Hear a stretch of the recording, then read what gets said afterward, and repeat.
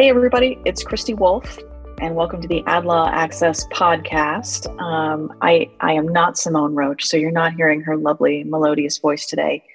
But I'm happy to be with you to talk a little bit about some environmental claims and recent enforcement from the UK's advertising watchdog, the ASA. As many of you know, just as consumers or as marketers, environmental benefit claims have been increasing in popularity over the last several years. And of course, in the United States, the main authority with respect to governance of these claims is the FTC's Green Guides, which are now roughly a decade old and slated to be updated at some point this year. But at present, if you're looking for guidance on substantiating things like recyclable and biodegradable and compostable, we typically go to the Green Guides. When it comes to comparative claims, though, things can get a little more tricky, and I find that looking at enforcement tends to be really helpful. And so with that in mind, one case from across the pond caught my eye recently. This is a case involving Oatly, which is, of course, a popular oat-based beverage. I'll admit I've tried one of their drinks. I thought it was delicious.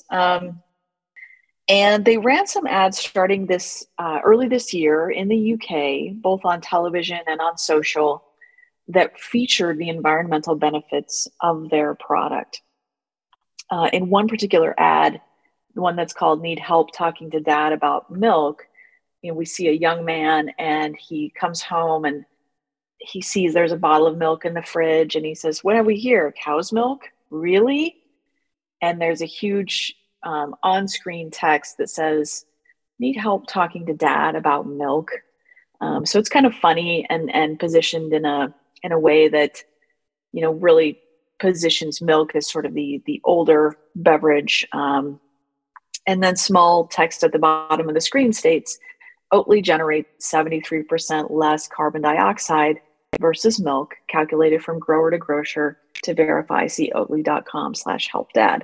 And there are other ads, and some of these other claims. There are five ads reviewed in total by the ASA that also relate to CO2 emissions, comparing the dairy and meat industries versus all the world's planes, trains, cars, and boats, etc.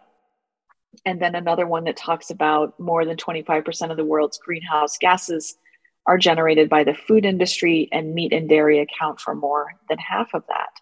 So a lot of really powerful comparative claims, both as to the Oatly beverage versus milk products, but also comparing the meat and dairy industries to other industries that I think consumers are likely to associate with pollution, such as cars and trains and what have you.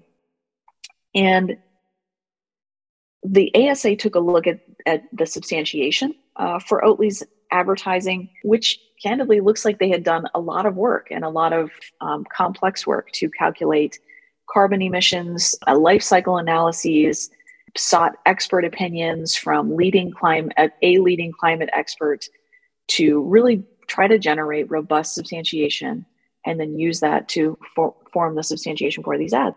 Where they run into trouble is the same place, though, that a lot of advertisers run into trouble, especially when it comes to environmental benefit claims. And that was the claims that were conveyed in many instances were simply more broad than the substantiation that they had.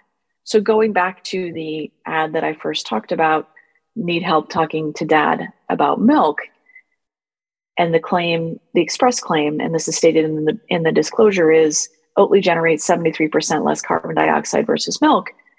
It wasn't that they didn't have substantiation for a claim that Oatly generated less carbon dioxide. It's that the substantiation that they had was specific to Oatly's Barista edition versus whole cream milk, right? So the kind of product that you would use if you were mixing with coffee, maybe making a specialty drink, it didn't apply to all Oatly beverages, and it didn't apply to all milk.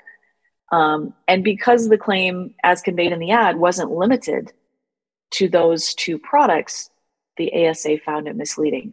Likewise, when the ASA took a look at the life cycle analyses that they had done, there were instances in which they thought that the claim didn't reflect the limited portion of the life cycle that was captured or wasn't an apples to apples comparison when looking at the dairy and milk industry versus the transportation industries. We could also, take a look at the disclosure language there where, for example, the disclosure reads, the dairy and meat industries emit more carbon dioxide than all the world's planes, trains, cars, boats, etc. combined. It's hard to argue that we have a precisely limited disclosure when you use a word like etc. in your disclosure, right? That is essentially inviting consumers to add in whatever they think might be reasonable. And when we're working on environmental claims, the name of the game is precise language tailored to the substantiation that you have and a disclosure that limits consumer interpretation of those claims. Finally, one other thing I wanted to flag that the ASA took issue with, Oatly had consulted with a climate expert who the ASA doesn't dispute is an expert in this field, but because it was one person's opinion only, they said that it arguably wasn't competent, reliable scientific evidence as we would state it in the United States. So a few things that I want to leave you with, just stepping back from all of this. First of all, this ASA decision is one that I think is worth a read for any company, but particularly a food or beverage company that is looking to substantiate environmental benefit claims, or really any company that's conducting a life cycle analysis to try to figure out what worked, what didn't, and where the comparative claims, ran into some troubles. But in terms of just really practical day-to-day takeaways, I'll leave you with these 4 things. 1, when you're working on environmental claims, start out with knowing what is required to substantiate these claims. The FTC's green guides give, very helpful guidance for specific standards on certain defined claims.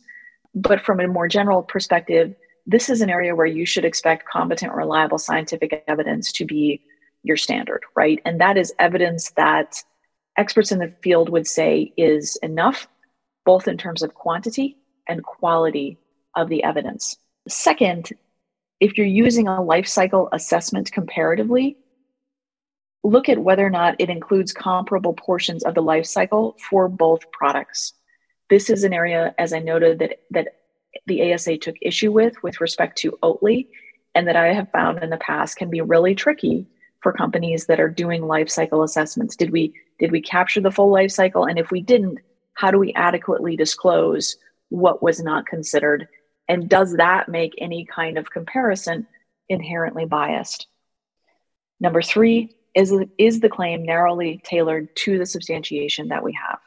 This is true with any kind of advertising claim, but particularly the case for environmental claims where terms such as environmentally friendly can mean different things to different people. Finally, what are consumers likely to take away? Again, this is the $1 million question with respect to environmental claims and the use of vague language that can mean different things to different people, both on a technical level, but also as to more common terms. One of the issues that the ASA pointed out with respect to Oatly was the use of terms like meat industry or dairy industry, and how had they accounted for that in their calculations versus how is a consumer likely to understand those terms. And because Oatly had used a more broad definition than the ASA thought consumers were likely to do so, they found some of those claims to be misleading. So it isn't just about thinking about the technical terms. It's really a matter of stepping back and looking at the ad and saying, okay, how would a consumer listen to this, and what would they take away from this ad? What claims would they understand are being conveyed here? In the US, that's a pretty low threshold. If 20% of consumers would understand a claim to be conveyed, that's a claim that requires substantiation. So those are 4 practical takeaways. Again, a decision worth reading, and it's posted on our blog, which I invite you to visit adlawaccess.com. You can see both my post about the Oatly case, which links to the decision, and a lot of other great content regarding advertising, consumer protection, and privacy issues. So I'll leave you with that. Thanks very much. Take care.